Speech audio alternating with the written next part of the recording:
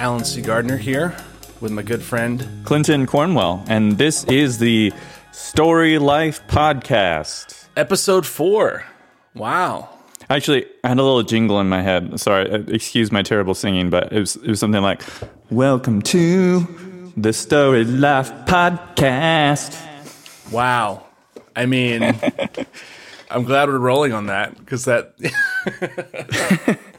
No, I like it. I don't know if you do this, but I constantly am coming up with songs based on mundane sentences. I do that a lot. I do that a lot with my kids, but also just on my... I've been doing that for years. I'll just be driving somewhere. Yeah. Next thing I know, I'm breaking out in a song to some extent, at least. Yeah. So usually it's like one sentence for me that becomes like a little line in the song, and that sentence just goes over and over again, and I'll sort of narrate my experiences with that one. Like I would eat peanut butter toast for breakfast every morning, and I had a little song that went with that about making peanut butter toast. Sure. I don't remember it. I don't remember. I'd love to hear it. I would sing it. But I was so I very much so relate to you having broken the song. I'm still I feel even more connected to you now, I think, than ever before. I'm like, this guy, this guy's a weirdo too, which I already knew that. But, yeah. I mean, you gotta be you're not a true filmmaker unless you're really in touch with your weirdness. Yeah, no, I love it. I love it. Yeah, now when I drive the boys in the morning, I take Lyle to school.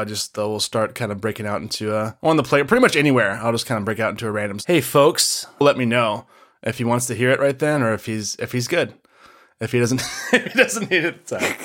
But it's always when they start singing it, though, like when it's something I came up with and they just start singing it later on, that's a real sense of fulfillment and validation right yes.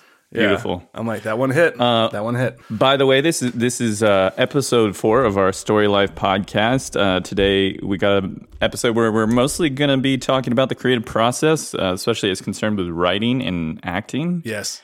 And we're excited to share it with you. I thought it was a good episode. I did too. Good stuff. We're talking a lot about casting and what we look for with actors and whatnot. And so, yeah, let's get into it.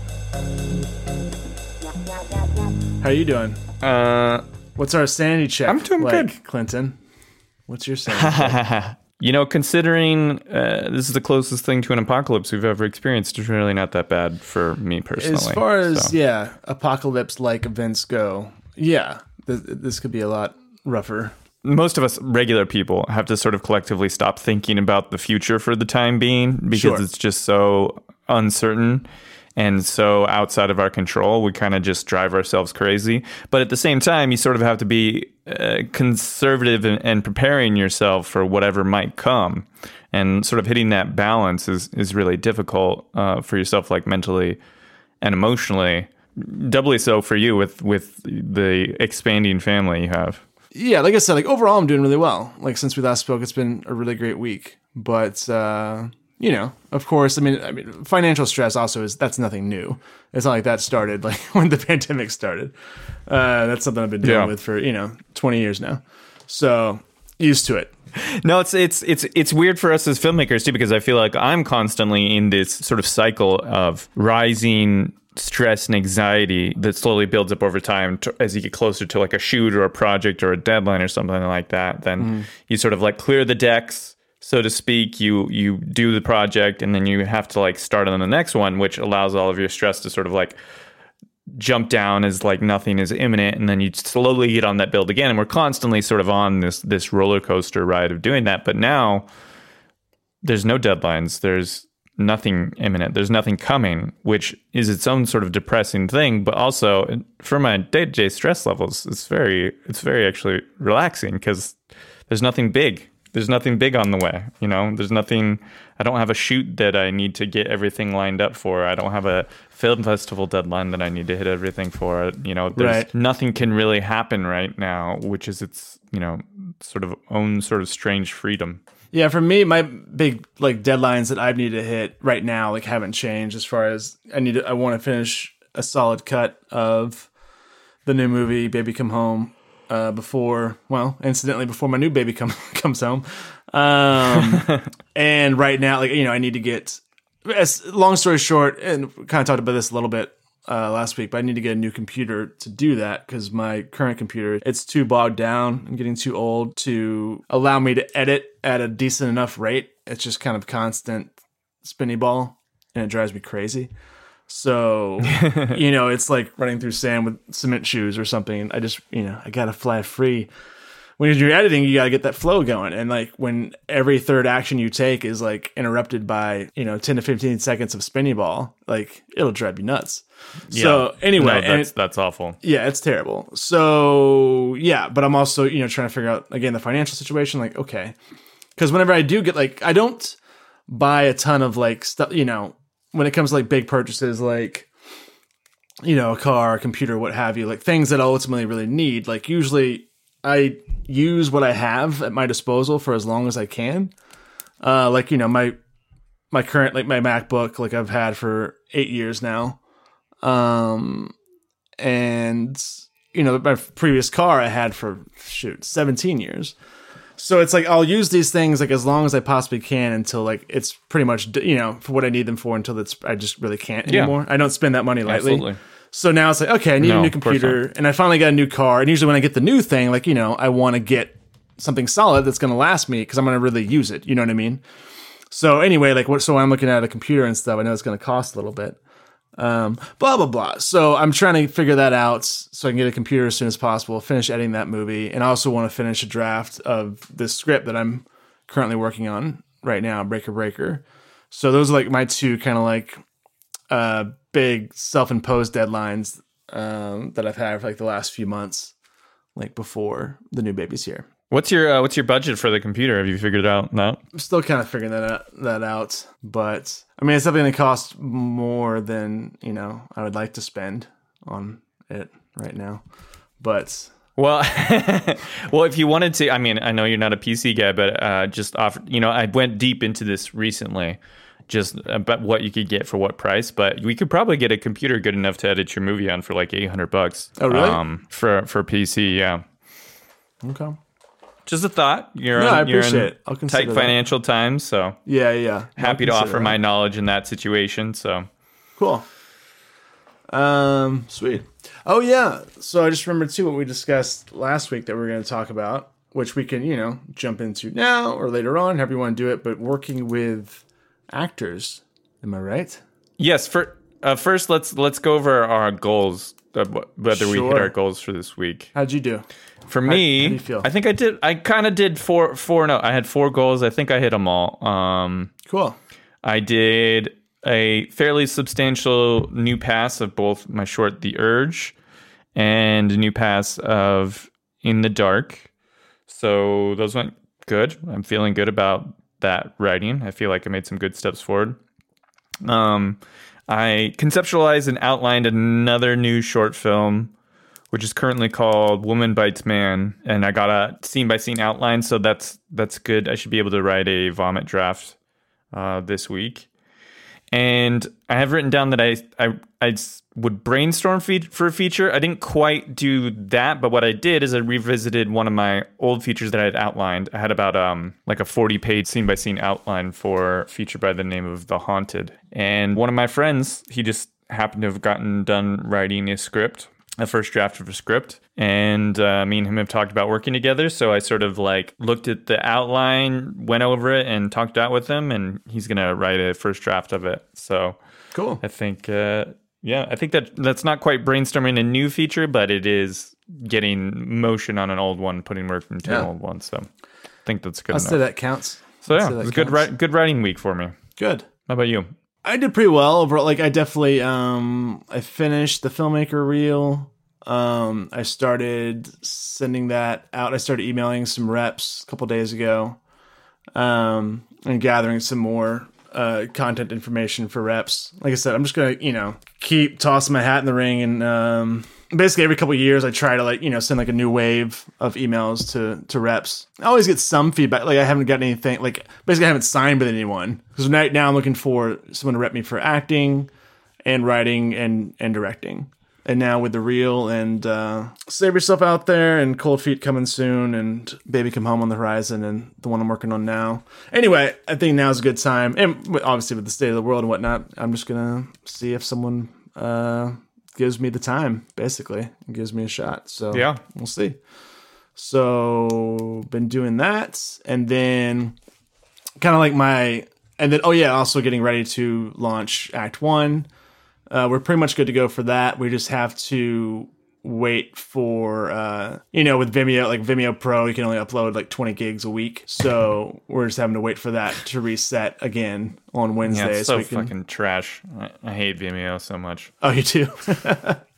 This just seems like a giant scam to me. Somehow the independent industry has like adopted it for a standard. Yeah. But everything you pay for on Vimeo, you can just do better on YouTube for free. Fair enough. I do wish there's one thing with YouTube I wish you could do, which at least last time I checked you couldn't. I love with Vimeo that you can replace a file and still maintain the same link. That's true. That is one thing you can't do on YouTube. Yeah, and that's my one kind of whatever gripe with YouTube. But again, it's free, so I can't really gripe about it too much. But that's why I usually flock to Vimeo. And kind of like you said, like for whatever reasons, we've kind of adopted it as the industry standard or whatnot. So it's the more acceptable, like professional standard, I guess. Right.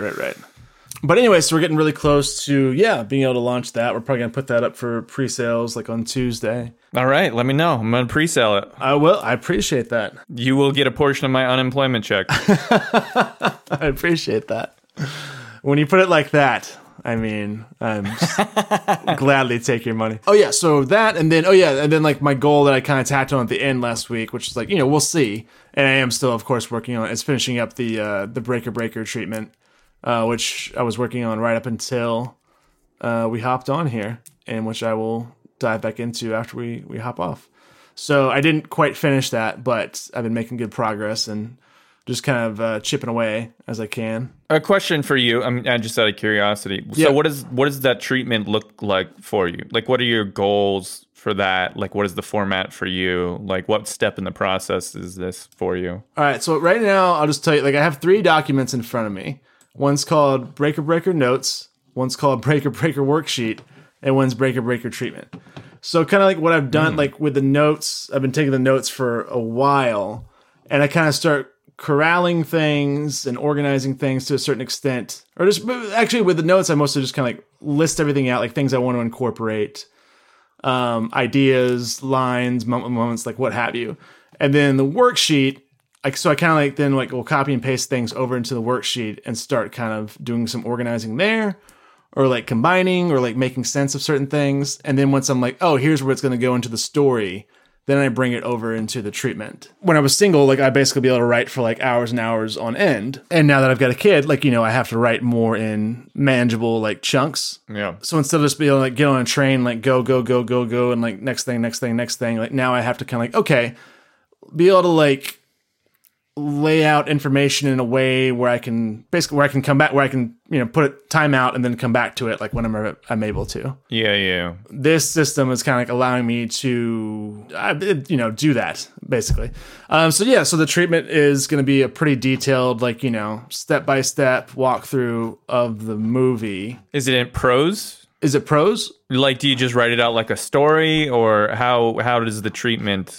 Like, what is the format of the treatment? Yeah, it's pretty much prose. Yeah. I'll, like, the format is Act 1, Scene 1, then I'll, like, write out kind of, like, what's going on in the scene, and then same, like, Scene 2, then I'll have, like, a bunch of, like a dash, like this, like, each dash is kind of, like, a fairly big paragraph, and, like, each scene consists of, like, several dashes, so several, like, big paragraphs. What it's going to wind up being is, like, I've heard it described this way before with treatments, it's like, the campfire version of the story, where it's like everything that happens is like laid out in the treatment. So it's like, you go around the campfire, like this is, here's the story, like this is what happens to these guys and gals, and here's the story. And then like also put in like certain specific lines that I come up with that I want to retain. Like, oh, when I actually start typing the script, like I'll, this is what he'll say right here, or some version of it. Mm-hmm. So I do pretty detailed treatments, like outline treatment, what have you. So when I start actually writing the script in script format, I've already got the whole movie pretty much essentially written. Then I'm just kind of like fleshing it out more and doing a little more like, refining and, the nuances and whatnot. Cool. Yeah. So I'm very excited. And like I was saying right before we started recording, and this is how I always feel, like writing is hard. Writing is very hard. And I love it. Each little foothold I get in this story, every little step I take is very exciting. It's pretty thrilling. Like, I'm just like, okay, just feeling like, how you feel like when you feel like, oh, I'm making progress. And right now I can feel that. Yeah. You know what I mean? Like, oh, I'm actually like I'm putting these pieces together. No, definitely. For me, when something clicks, when I get an idea that it's a clear improvement or a really good thing, like that almost has like 100% hit rate. Like if I have that feeling, then that thing is good and it's going to stick in the story no matter what. So it's always really nice when that happens. And especially a lot of that stuff tends to, when you're really focused on it and focused on the details and immersed in it, that stuff can just sort of hit at any time, whether you're working on it or not. So yeah, man, I'm feeling good. And also, I mean, this script, this is, and I've done several movies, several scripts that have had like long gestation periods where I had the idea years before, and then like every now and then I would like dust it off and come back to it, and then finally write it when the time comes, and then finally make the movie. But this one is probably the longest as far as when I first conceived like the germ of the idea, like the initial idea was 7 years ago now. And then, but it just wasn't the time to write it. And I knew what it was at its very core, but I didn't know yet, like even like, over the intervening years, like, I'd start kind of figuring out the characters and I'd start figuring out like all these, start expanding on it. And I basically had it all worked out. I had a whole, very detailed treatment done. I'd written like, 50 something pages of the script. And then like, I started having this funny feeling. I'm like, this isn't quite what this is supposed to be. So I kind of like scrapped it all. And I took all the things about it that I thought were working and resonating with me, and the things that I felt like, oh, this is what the movie is. And then took all those things, and now I just kind of rebuilt the whole thing from the ground up with all the elements that I was excited about and that were working for me. But yeah, so that was kind of a fairly painful decision to make, but also I couldn't deny it. So I'm like, all right, it is what it is. And also it's good to remind yourself too in those moments. It's like, it's not like any progress was lost, or like, it was obviously it wasn't any kind of time wasted. Was the progress. Scrapping it was the progress. Yeah, and everything that I'd done up to that point like further informed like, oh, what this is actually going to be, what this story actually is.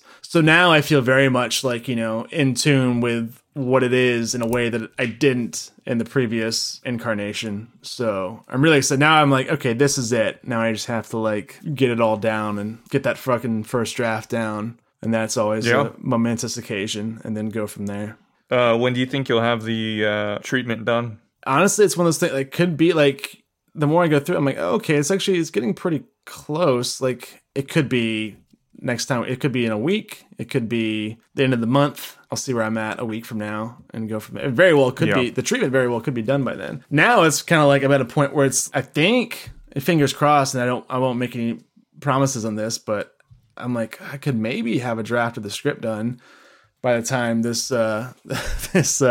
stay-at-home order is lifted in mid-May, if it does get lifted in mid-May. So yeah, I'm hoping for that. If not that, then I'll have, I'll definitely have the treatment done by then, and I'll definitely be making some, progress on writing out the script. And I'm still debating. I might, because I'm doing it as a play first, and then I'm doing the movie right after. So I'll probably just write it out in play format first, and then adapt it into the script right after, the screenplay right after, or maybe vice versa, or maybe vice versa. So our big topic, I guess. I mean, sort of working with actors. We need. I feel like we need we'll have jingles eventually.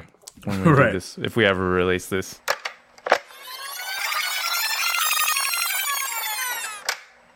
So our big topic, I guess, I mean, sort of, working with actors.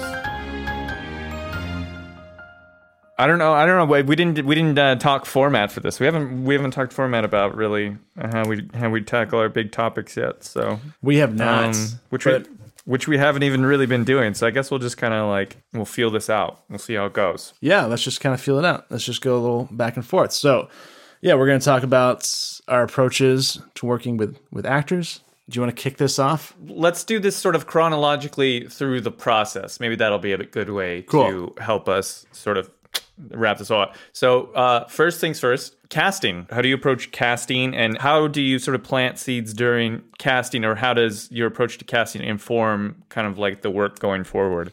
Because we started making movies like in high school, and back then like casting consisted mostly of like, oh, these friends that we have, some of them who were actors and some who weren't, but it's like, okay, who can we write something for? Who can we like, have come in and say these few lines or whatnot? It was great. I loved it. It was a lot of fun. And then that some variation of that kind of continued on through the first few like features we did. On this movie we made years ago called Lost and Found, it was kind of like when I first like basically discovered casting sites. This is in 2004. Stuff like Now Casting and LA Casting and Actors Access and all that. I'm like, oh wow, like I'm very grateful for everyone who we worked with before then too. It was interesting, and a lot of were fantastic, but it was interesting to be able to broaden, expand our horizons and basically cast a wider net. You know what I mean? And like, oh, we have access to all these other people that we never even had thought of. But we didn't know that was a possibility for young independent filmmakers, whatnot. So anyway, that was very exciting. I remember getting like, oh wow, we're getting like hundreds of submissions, and then it became like thousands of submissions. Yeah, so like there's certain roles that I'll write, and I know exactly who it's going to be for, and it's usually like, in those cases it's a friend that I've worked with before. Yeah, sometimes it's like, okay, we'll have to bring in, like for instance, like Breaker Breaker, where I'm writing right now. Like I know it's going to be me and my buddy Matt Gilliam in it. And then besides that, like I've got some other actors in mind. It's a small cast. It's a very small cast. And I'm definitely planning on casting from my current pool of, of friends and collaborators. Except for this one role we're definitely going to have to bring in some people for. Because it's a young guy, like, who's going to need to be in his late teens or very, very early 20s. And me and my friends, we are aged out of that that demographic right there. So anyway, so you're asking like, how do I conduct like in the casting sessions, or just how do you go about it? Like, what are you looking for? Like these sorts of things. I'm always looking for someone who, I'm probably going to wind up saying some things that are very obvious here, but I'm looking for someone who seems to really get what it is that I'm going for, and someone who can bring their own kind of, in a way, personality, or not even personality, but like their own personal, however you want to phrase, like essence, like their own personal spin on it, who can come in and, because when you're casting, like you're definitely, and I've heard like, casting directors say this before and whatnot, and as an actor, it's good to keep this in mind as well, is that when an actor comes in, like you're rooting for them, like you want every actor to be amazing and you want every actor to really deliver. So it's like you are on the actor's side. You know what I mean? Like from the moment they come in, you're like, oh, I hope this person comes in and just crushes it. And like they are the one for this part. So again, like when I'm, going in and auditioning for other people's stuff, I try to keep that in mind. And so, which does help that feeling. So anyway, I'm just looking for someone who, seems to really, first of all, someone who seems like pleasant, like to work with, like someone who seems like they'd be cool to have on set or on stage. Cause that's my biggest thing is I want to work with people that seem like good people that I'd actually want to spend time with. Cause I really don't care how quote unquote good or talented or whatever you are. If you seem abrasive or if you're just not someone I want to like hang out with, then I'm not going to want to work with you and I won't cast you. No, granted, that can be very, very difficult to gauge in a casting session because for the most part, people are putting their best foot forward, of course, and not coming in seeming like, a total jerk, even if they might be that to some extent in real life. So, I basically try to vet people. Like, so say it's someone who I feel like, oh, we're probably going to cast this person. They seem like the best one for the role, but I want to make sure there's someone I can actually like have a conversation with and collaborate with throughout this process. So then sometimes like, I'll invite them like to coffee or whatever, basically, and just have a conversation with them and just try as much as possible to get them to really like, to really gauge like who they are as a person before I officially cast them. But yeah, what about you? When you're casting, what are you looking for? I tend to, cast from people that I know. I've never done the wide blast of like really sifting through an Actors Access like call or anything like that, which I should probably challenge myself to do that, actually. It's always really rewarding when you can, I love casting my friends and people I already know, but also I've realized over the years, like from casting the net wide and like going to Actors Access or whatever, like, one of my closest friends, Matthew Stiller, is someone who I met by reading like, over 100 people for a particular role. And it wound up being him. And then he and I just wound up being, buddies. And then he was in my wedding and like, you know what I mean? So it's kind of like, and then now he's just part of my repertoire of actors and also just, family to me. So anyway. I'm always on the hunt for actors, so to speak. So if I'm like watching indie movies or I hear about somebody or there's somebody in like my extended circle who's an actor, I'm always watching actors' reels like constantly. Cool. And I think that's sort of what I do in lieu of the big call because watching reels is a pretty easy way to sort of get a gauge of whether somebody's good enough for a role. It's, it usually only takes a few seconds to tell if they've sort of, I don't know how to describe it, but the first thing is sort of whether you believe the words that are coming out of their mouth. Right.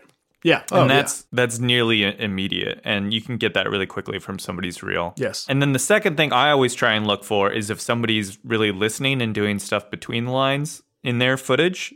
Sometimes that's a little harder to gauge because maybe the actors aren't cutting for that, or maybe just the work doesn't feature them enough in the reel. But I'm always looking, if they're listening in between the lines, like they're not just waiting for their turn to speak their lines. Yes, is a really big thing to look for. Yeah, that's typically how it goes in terms of like I have all these people of like I've watched their reels and I've been like, oh, this person is sort of I have like I don't have an actual list, but I have sort of a mental list of people that I think are like more skilled versus like less skilled. Or it's also important to me that somebody seems like engaged in their career. So if an actor's reel is 5 years old versus an actor's reel that is like 6 months old, like that's to me that's telling about how seriously somebody's like approaching their career, which is one factor because when I'm casting somebody, I want somebody who's really engaged in trying to advance themselves in their career in the same way that I am, as opposed to somebody who like I'm going to cast them in this role and then they're going to like quit acting like right after. Does that make sense? Because sure, the theory for me as independent filmmakers, we're all kind of like lifting each other up. It's one factor that I'm hunting for is somebody that seems more likely to be sort of engaged in that collective struggle that we're all a part of. Yeah, I like that. Usually, like, I have my list of people that I want to work with, and I tend not to pre-visualize what a role looks like or what energy it should have or anything like that. I don't picture a character in my mind, really. And even to the point in the script, unless a physical detail is actually relevant to, like, who the character is, I'm not going to write that physical detail in. Like, I don't typically write race in, I don't write much physical appearance stuff unless it's really relevant to the character. Same. And so makes casting a little bit harder, but on the other hand, it's sort of a bit more open in that you can just go for the most sort of like skilled people instead of some preconceived look and judging somebody's physical appearance or what energy. Like I don't believe in like any of that stuff. Right. I'm saying I write exact height, weight, age, and hair color, but besides that, I leave it completely open. So then once I've like narrowed down a list, I reach out to them usually like, hey, are you available for this? I try and not reach out to people until we have dates really set or like a general date set, or at least like what the budget's going to be, if there's going to be pay. Not like reach out to them with these details. And then from there, it's sort of a judgment of engagement by them and enthusiasm by them. Yeah. Because I assume most people are not going to be total pieces of shit. Like they're going to be good enough to like hang out with and work with. Most people are. But the more important thing, especially in this indie space for me, is like finding people who are really going to engage and are enthusiastic about working with me and working on the project. What I, typically let directors know, like when it's something that I'm acting in, and I try to let, the filmmakers know that like, look, like I'm here to deliver like to the best of my abilities, whatever it is that you need from me. Like my job is to serve that. Like I want to know any specifics, I want to know the exact parameters that you want to give me, any details you want to give me, anything you want to give me. Like I want to ingest it all, and then like I'll justify, like I'll inform like my performance from there. I just want to be able to give you exactly what you want as much as possible. I'm really on your team.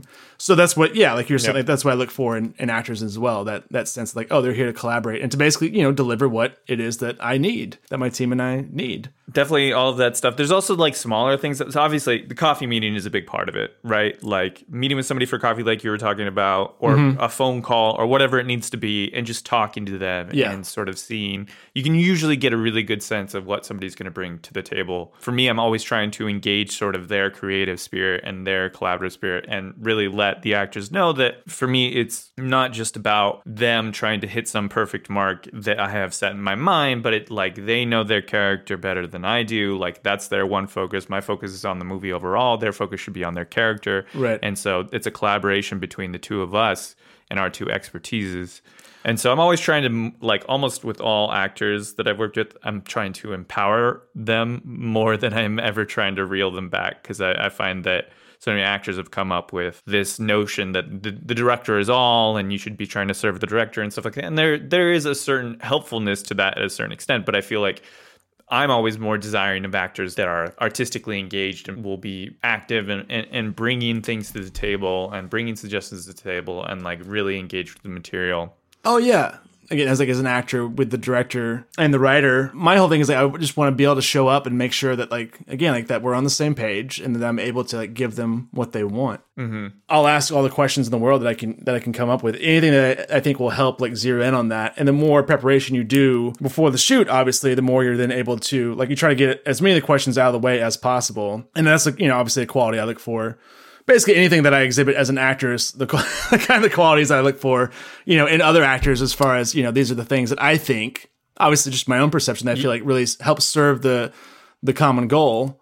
And, so when you show up on set, you're able to move pretty quickly because you've had a lot of these conversations before production and you've discussed the character and, beat by beat, with the story and how they fit into the story and this, that, and the other. To a large extent. So then when you show up, you can work quickly and you can, and then you can play more too. You can try different things and you can kind of, pivot and explore further. And I think that's why I'm always sort of trying to tease out. It's two sides of the same coin, but somebody's one, dedication, enthusiasm for the project, but two, also their work ethic. Yeah. This is not an indictment of actors as a whole, but there are a lot of actors who sort of just have the attitude of I'm just going to perform and I'm just going to show up on set and it'll be good. No. And frankly, that's not good enough. No. And you can sort of get bamboozled by them, for the lack of a better word, because their audition could be good and that coffee meeting, they seem very charming and stuff like that. But then if you're not paying attention, you're missing the cracks at the edges that are suggestions about, well, hey, maybe this person isn't going to put in the work that they really should be to give the best performance and be the most sort of flexible and ready on set. So some of those things are nobody has to do any one of these things, but these are just small things that I'm looking for, right? If they're commenting on the script and bringing ideas about the movie, that's a good sign. If they are quick to respond to you, that's a good sign. On the other hand, if they are very slow to respond to you, that's usually a pretty big warning sign. Yes. If they're quick to sort of commit to dates and you're very easily able to sort of schedule them or lock down when they're able to meet or when they're able to be on set, that's a good sign. On the other hand, if they're very vague or it's hard to schedule them or they're bad about getting back to you about the specifics of when they're available, that tends to be a bad sign. If they're taking notes or if you're talking about the character and it's clear they've been working on it outside of your meetings, they've already been doing their own preparation, that's a really great sign. If they're not bringing anything and they're just sort of listening to you, not taking notes, just sort of, you don't even know what's going on in their brain, that's a bad sign. Those are the main ones. And I'm not in a process of constantly trying to judge these people, but you need to pay attention to these details to make sure you don't end up sort of going into battle, so to speak, with somebody who's not going to be there for you, which I've had those experiences, as I'm sure you have had those experiences. Yeah. And it's fucking crushing. It just crushes your soul when you're putting your everything, your entire life, all of your money and all of your work and all of your time into this movie. And then you just have somebody who's supposed to be one of your main collaborators. To me, the director-actor relationship is central to what being a filmmaker and a film director is. And to have one of those people have it be clear that they don't really care that much about your project is just, it's devastating. So that's what I'm always trying to protect myself from, essentially. Yeah, because you want actors to be able to show up and to be as prepared as possible. And I don't I have had, again, for the most part, I've been very, very fortunate with everyone I've worked with. Long time ago, there was an actor I worked with, and I didn't have a bad experience with this person overall, but there were certain moments. There was one moment in particular where, basically, long story short, there was something I needed him to do, and it said, in the script, it was scripted, and then I also, told him as a director, and here's why, and this, that, and the other, and he kind of and I was also acting with him in the scene, and he just wouldn't do it. And, I remember having cut, and I'm hey, so I, this is again a long time ago. I was in my very early 20s, and I couldn't understand. Like, I was trying to get. I was like, I need you to do this thing. So, well, I can't do that. Because I don't feel like compelled to do or something. He was trying to be very, very actorly about it, and I'm like, okay, well, let's talk it out. And he's like, just so you know, I'm basically, I just need him to leave the room. His character was supposed to leave the room. It said in the script he leaves the room. Wait, that's it? With blog. I thought you were gonna say you needed him to like jack off on screen or something. No. This was like a very simple thing. It's like he's like, well, he's being very. He's like, I'm trying to be like, I feel like, I wouldn't actually leave unless like I really need to feel like, that like you forgive me for this, and only until like I feel that, like that's when the only way I could justify leaving. I'm like, no, dude. Like, this is not how it works. Like, I'm all for, like, I want you to be able to justify. And again, this is like, as an actor, like, there are certain things that your director and the writer, whatever, like, might need you to do that maybe at first might seem, like, oh, I feel like my character wouldn't do this for this, that, the other reason. It's good to flag those things and to discuss them, right? But if at the end of the day, like, the filmmakers need you to do this, the director tells you to do the thing, for me as an actor, it's like, okay, now I just have to like, cool, I stated my case, you know what I mean? Now I just have to justify it and work it out in a way that to me makes sense. You know what I mean? Like, as this character that I can like buy into, because you know what? This is my job. I have to deliver what it is that they're asking me. I've had my conversation about it, I was respectfully heard out. And if they still need me to do this thing, then I just have to make it work. You know what I mean? So for this actor to just tell me he wasn't going to leave the room. That's pretty crazy. Honestly, that's pretty crazy. Yeah. Eventually he did leave, but I remember I'm like, this is much more of a discussion / becoming an argument than it was really needed to be.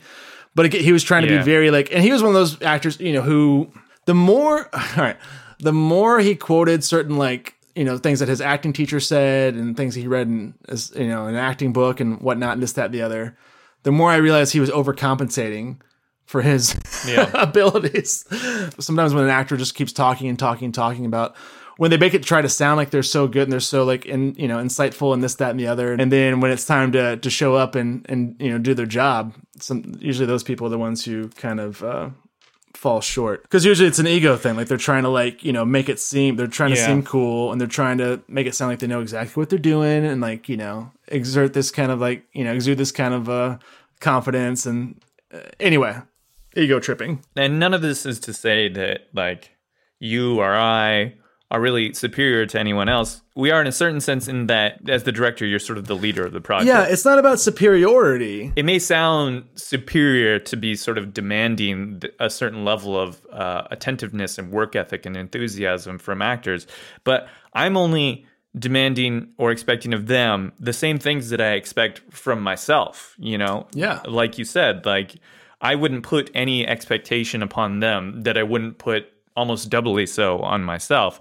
And so it's just if I'm going to be putting so much into a project and just sort of the economy of how many creative people there are in this business trying to do things, and dying to do work. If you're not gonna bring it, I'd much rather be down the road with somebody who will. Yeah. Like my whole thing is like, I put a premium on quality of life for people on set, on them having a great experience. I want everyone to have a lot of fun, to feel very like creatively engaged, and to feel like they're really able to like collaborate and really bring what they have to bring to the table, and that they're heard and respected. And like, that's what matters most to me, more so than the movie itself, period. And I also believe that like, great work comes as a result of that kind of overall like harmonious environment, that environment in which, everyone feels like they can show up and have a good time and really thrive. You know what I mean? Yeah. I feel like I'm pretty easy to work with. And I'm sure like a lot of people who maybe aren't easy to work with maybe feel that way too. But I think I have a pretty clear-eyed sense of the fact that like, I think I'm pretty easy to work with. I'm pretty easy to talk to. I try to give you every opportunity to like, discuss things with me and to be heard out. Even when like, we have to, again, but when you're shooting, you have to move. So you can only allow like X amount of time for any particular conversation or point of discussion or whatnot. You know what I mean? Yeah. Yeah. With all that being said, if you're then going to, I don't know, be petty about certain things or complain that we're doing, like, I remember once, like years ago, I had someone complain that we're like, and not even to me directly, but that we were doing too many takes.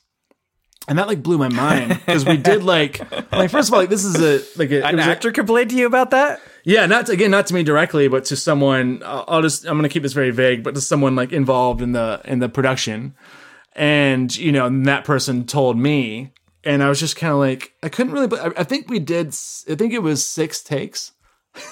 I think it was something like, not that out of bounds, like we're talking 6 takes, maybe 7. But for me, it's like, I wanted to keep doing like, so I had to give like little adjustments like here and there, because I kind of wanted to keep exploring it. And I felt like each time we did it, like we were kind of like finding new little things and little nuances that I wanted to keep, and like, okay, we're on schedule. I'm like, okay, we have time for like another couple takes. Like, let's do it. Let's like keep seeing like what else we can discover like within this scene, because we can, you know what I mean? And we're all here like pulling for the same thing. And like, isn't this great? Like we're on set and we're doing what we love to do. And like, that's how I'm feeling. And I feel like that's how most people were feeling. So then to hear like that, and this is also like the anniversary of the passing of like one of my closest friends. And, and one of my like original collaborators, who's also, an actor and a producer. And yeah, he had passed away that day, like a year prior. So anyway, so then when like, I heard that like this person was complaining that we're doing too many takes, like, I didn't lose it. Yeah, I had to take a side, like a 5-minute sidebar, because all I'm thinking about, like, if Mark was here, just, you know what I mean? Like how lucky these people should feel, like not that we all should feel to be able to show up in a, collaborative, like welcoming environment and be able to create something together, to team up and to do what we love to do. And so just don't whine and don't complain about having to do like, especially when it's not like I'm asking, like, it's not like some like crazy stunt, like they're having to do too many takes of. It's like, it's a dialogue. It's an indoor dialogue scene. Things are pretty comfortable. You know what I mean? Like physically and whatnot. There's no kind of like crazy exertion going on. Like you're sitting there, like having a conversation. You know what I mean? So these aren't like painful circumstances or whatever. And it's not that story. Yeah, it touches me. That's definitely one of the big burdens I feel like of being a director, being that leader. And at the end of the day, you're always anything you ask people, you're asking them to do work, and people just don't like doing work. Yeah, which I don't get. So even when it's easy, and even when you think it should be fulfilling for them, and it should be their career and like what they want to do and all these things, right, you're still going to get those complaints and the whining and too many takes and too long a day, and why do we have to shoot outside, and why do we have to shoot at night, and all these kinds of things. And it's draining, but like that stuff just never goes away, because at the end of the day, you're always making people work. Yeah, but again, like you were saying though, it's very fulfilling, like rewarding work, and it's work that you signed up for. You know what I mean? Yeah. So no, I get you, man. It's maddening a bit. I've stopped saying fun. I want to stop saying fun. I don't want set to be fun. Not that I don't want set to be fun, but I don't want fun to be the goal, right? Like I want the process of making the film to be fulfilling. Yeah, I do usually use the word fulfilling too. But I hear what you're saying. A lot of it's but fun is a dangerous word, because sometimes people take the fun thing too far. Let me rephrase then. Positive experience, a positive, fulfilling experience. Yes, positive experience. That's not like Definitely. It doesn't feel like it's like, oh, here I am at this fucking gig. Like wish I could get out of this. It's like, no, you're showing up and you're fired up and you're ready to contribute and to like bring what you have to bring to the table and really like make the most of the day. So I hear what you're saying. Yeah, absolutely. Yeah. One thing I will say though, based on sort of one of the things you've been saying, I was talking about these red flags and like these things that I'm looking for. And I think it's important to keep in mind that once you commit to somebody, once you choose somebody to be your collaborator, like that's not the end of the road, and that's not a permanent decision, right? And so and this is something I'm still learning and I'm still struggling with. But as soon as you start to see that smoke, as soon as you start to see those warning signs, like I'm learning, I just need to have a conversation about that stuff right away. Like, right. Nip it in the bud, address that smoke before it becomes a giant wildfire. And there's 2 reasons for that. One, a lot of times if you just have a conversation, especially as it concerns your expectations for things or why you're worried about something, it'll just get corrected right then and there. Maybe somebody's showing up to all your meetings 15 minutes late, and like that's bothering you. You're worried about that. If you go and talk to that person and you say, hey, this is a big deal for me or whatever, can you please show up on time? most people who want to be a part of the project are just going to fix that right then and there. They may not have even been thinking that it's a problem. Right. The other part of it too, especially if it's early in the process, like say you've done your casting, you've chosen this person, you bring them to the first table read or whatever, and they show up like 20 minutes late and they don't seem to be apologizing about it or anything. Like, this is just a story. This is just an example. This is not like hard and fast. But if you do have that conversation with that person and they don't seem willing to change, that might be an even bigger red flag. And it's better to correct it now while it's early so that you can pivot away from that person if you need to and get somebody who's going to be more on board the way you can, as opposed to letting it linger, letting it continue to bother you. And that small thing like festers into either like some resentment from you or resentment from them, or that small thing was a signifier of really just how this person wasn't right for the role. We get so worried about having these conversations. We're so conflict adverse as a species, most of us, that we're worried about bringing up our issues or the little things that bug us. But almost every time that I have those conversations, one, I feel myself growing because it's a little bit painful to force myself out of that shell. But two, like, it was always the right move. I'm going to have to hop off in a couple minutes here. So I feel like we got more to discuss. Yeah, I was about to say, all this. We just started with casting, and that was like 45 minutes gone in like no time. We started with casting, and then we just kind of like naturally wound up going into, a little bit into it. Stuff like Yeah. If you're game, I would love to hear one of like your top 10 movies or a film that is very, influential for you.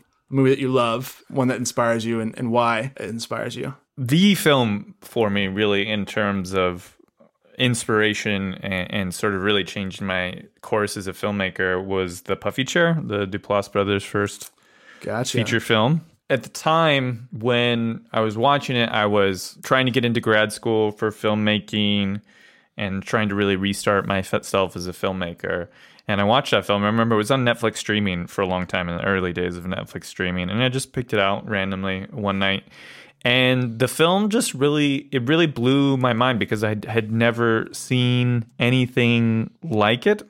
It's a film about sort of a couple going on a road trip together, basically. I saw so much of my own relationships within that movie. I'd never seen something so true to me portrayed on screen. And then the other part of it was like, that movie is insanely low budget. I think they made it for like $10,000 or something like that. Mm-hmm. And it has a very technically rough aesthetic, and like none of that mattered. I was so emotionally engaged and so shook by that film in a way that I hadn't been up to that point. And so for me as a filmmaker, I took huge amount of inspiration to it because I was like, they had like no money, no crew, and they were improvising dialogue and doing this very like slice of life, very sort of realistic from their perspective kind of story. And I was like, I need to figure this out. I need to figure out how to do this, because if they can just get all of these feelings out of me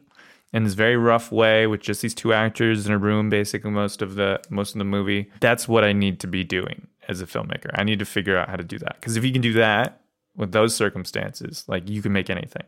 You can make any sort of emotion, tell any sort of story work if you can figure out how to do that. And so that sort of launched me into this huge journey of searching up every kind of like mumblecore film that I could. I think this was around 2009 when I had done this. So it was sort of like the mid-late phase of that whole mumblecore thing. And I found basically sort of every single one of those movies I could and just gobbled them all up. And two, like, I started experimenting and making my own films in that way. And I think my skills as a filmmaker improved immensely. And I think I really started working on a lot of the tools that I still use today in my work. And obviously it's changed and mutated over time. And, I don't think that movie is like a perfect movie or anything like that. It has a lot of flaws, but I still think it's beautiful in its heart and its earnestness. And for me, it still holds a very special place in my own heart. It was the perfect movie at the perfect time. It was the movie at that time that I needed to see to get inspired and to launch me on the path. Yeah, just after that, I made 3 sort of like improvised mumblecore short films like over the next 6 months. And that really raised my confidence a lot going into grad school. And it really also helped me foster being an actor-centric, performance-centric director, which that's my favorite part of the process. So yeah, all of that from the little puffy chair and the Duplass brothers. Have you seen it? No, man. I need to watch it. And it's funny, too, because that's one I've heard a lot about over the years. And I already love the Duplass brothers. I mean, those are 2 guys who I have a lot of respect for. Like, I've had certain people, like, say that my stuff is like Duplass brothers, like, or whatever, or they made certain comparisons, which I always love because I absolutely love those guys.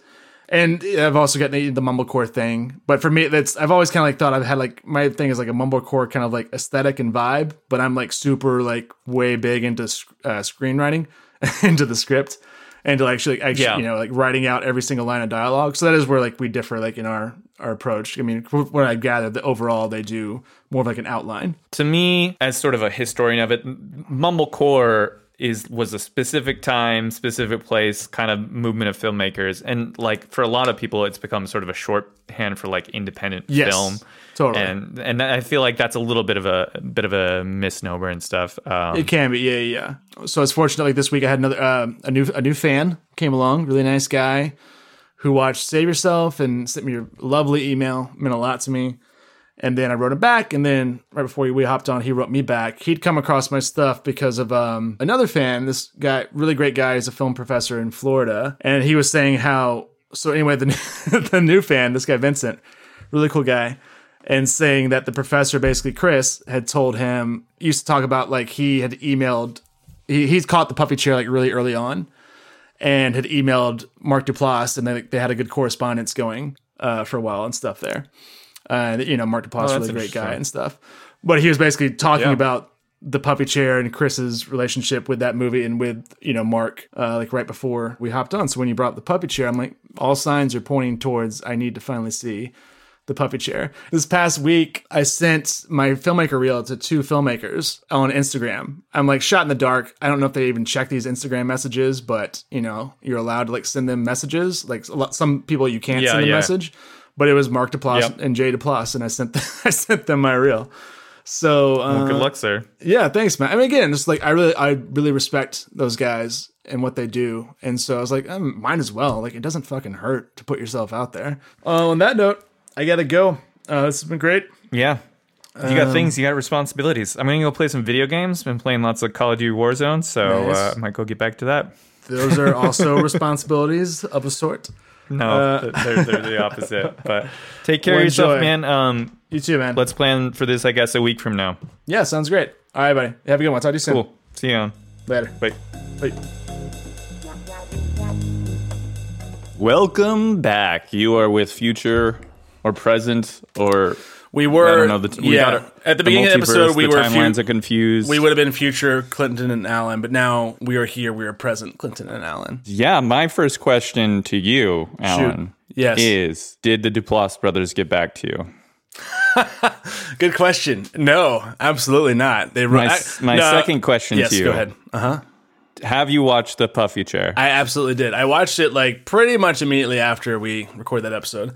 Because as I'd mentioned, like it was you, and then Vincent had mentioned it. It had come up to me a lot before, so yeah, I finally took it as a sign that I need to dive in and check it out, and I thought it was great. I need to rewatch it. I've been dating my current partner for like coming up on close to 2 years now, and she hasn't seen that, and I feel like she's missing a piece of dropping the ball there. My identity. One thing that did really strike me about our discussions with working with actors and collaborators and things like that is the funny thing was I said that, I didn't want to work with somebody who wasn't dedicated to their career and wasn't just, I specifically said, I don't want to work with somebody. I don't want to cast somebody who's going to who's going to do the movie and then quit acting right afterwards. And literally the next actor I cast, that's exactly what happened. Yeah. That's crazy. No, other than that, I mean, I still share a lot of the same thoughts and sentiments as I shared in that discussion. When you are vetting people, and especially when you're trying to nip problems in the bud, I don't think this is something that I said or emphasized enough. It's like, that's not easy to do.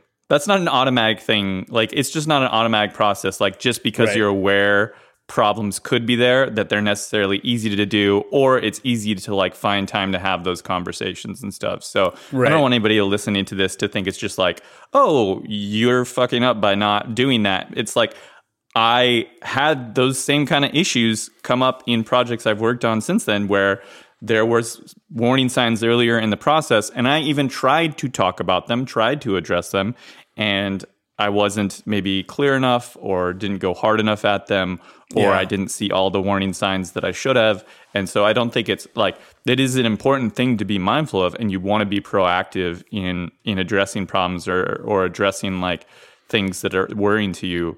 But also, it's totally understandable if some of that stuff slips by or you don't see all the warning signs. Yeah, you strive to be able to suss out the issues and to be able to nip them in the bud and talk things through like as early on as possible, so that, you know, to ensure that you have the right team, and that once you have that team in place, that you're all on the same page, unified front and all of that. But yeah, things will still pop up, though. Issues that you thought you maybe had taken care of or just weren't on your radar at all are just going to pop up. So it's all about, as much as possible, trying to take care of things as early on as you can.